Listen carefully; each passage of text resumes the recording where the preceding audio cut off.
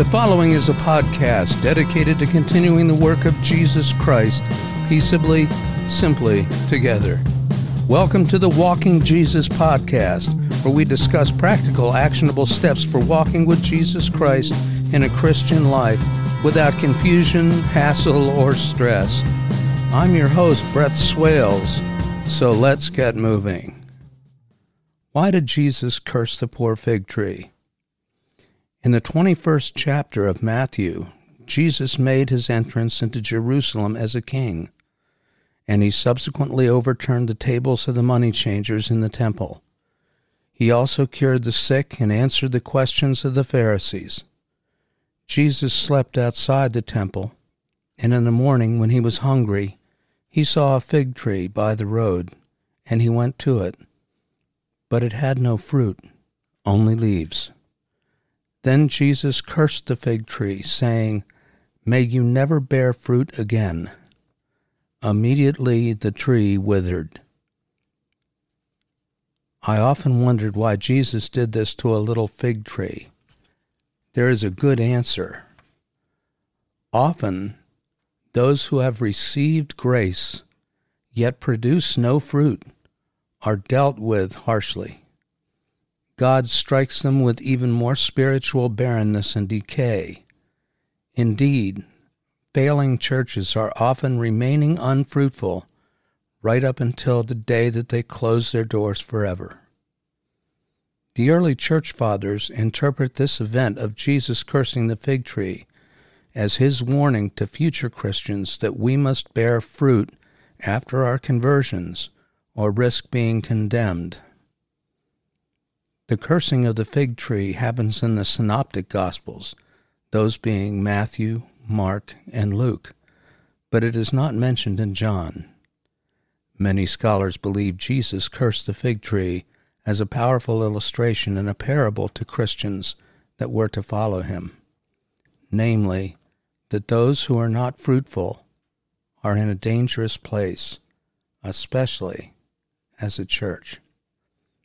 The unfruitful church is often what we call an ABC church, where A stands for a church is concerned with attendance, where B is a concern for the building and the grounds, and C is the concern for the amount of cash that the church has on hand at any given time. Some churches are not concerned with anything except Christian fellowship and games. Some of these churches see this as a strong point. They see it as biblically sound. Actually, they are neither. This is the road to perdition taken by poor leaders. You can always throw a party if you don't feel like witnessing to your neighborhood in some way. Many churches are failing their way along the wide road that leads to hell, because nowhere in Scripture does it say church fellowship and games are more important than discipling new converts to Christ. Nowhere. Such churches as those we just mentioned are often in the process of failing. They produce nothing for their local neighborhoods. The fruit of the church might be outreach to the local community or personal witnessing, showing changed lives, baptisms, and general spiritual growth. Now, in a quiet community in southeastern Pennsylvania, some 50 years ago, a new pastor went to the mom-and-pop stores, the restaurants, and the taverns, and to shops where they sold drug paraphernalia, not to condemn them, but to pray with them. He didn't even try to change their ways. He said the Holy Spirit did that. When his first two churches were each filled with about 2 pews of sinners, alcoholics, and sex workers, the ABC church that he worked for fired him. Well, he wound up in an egg handling facility wondering if God had left him. He started a small local church. That church was called Hopewell. Eventually, over the years, by using community outreach and small cell groups, he built 19 more churches.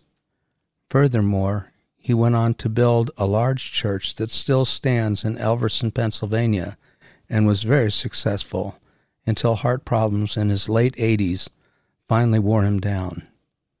Still, at over 90 years of age, he was pastoring. He was my hero. He ordained me in 2014. Yes, it is all about being fruitful as either a pastor or as an individual congregant, or both. Or, if it's a question of not being fruitful while running your ABC church, say treating it like some pleasure cruise, enjoying almost every dollar for your own consumption, and not reaching out to the greater neighborhood, then in the end, God may rightfully say, "I never knew you."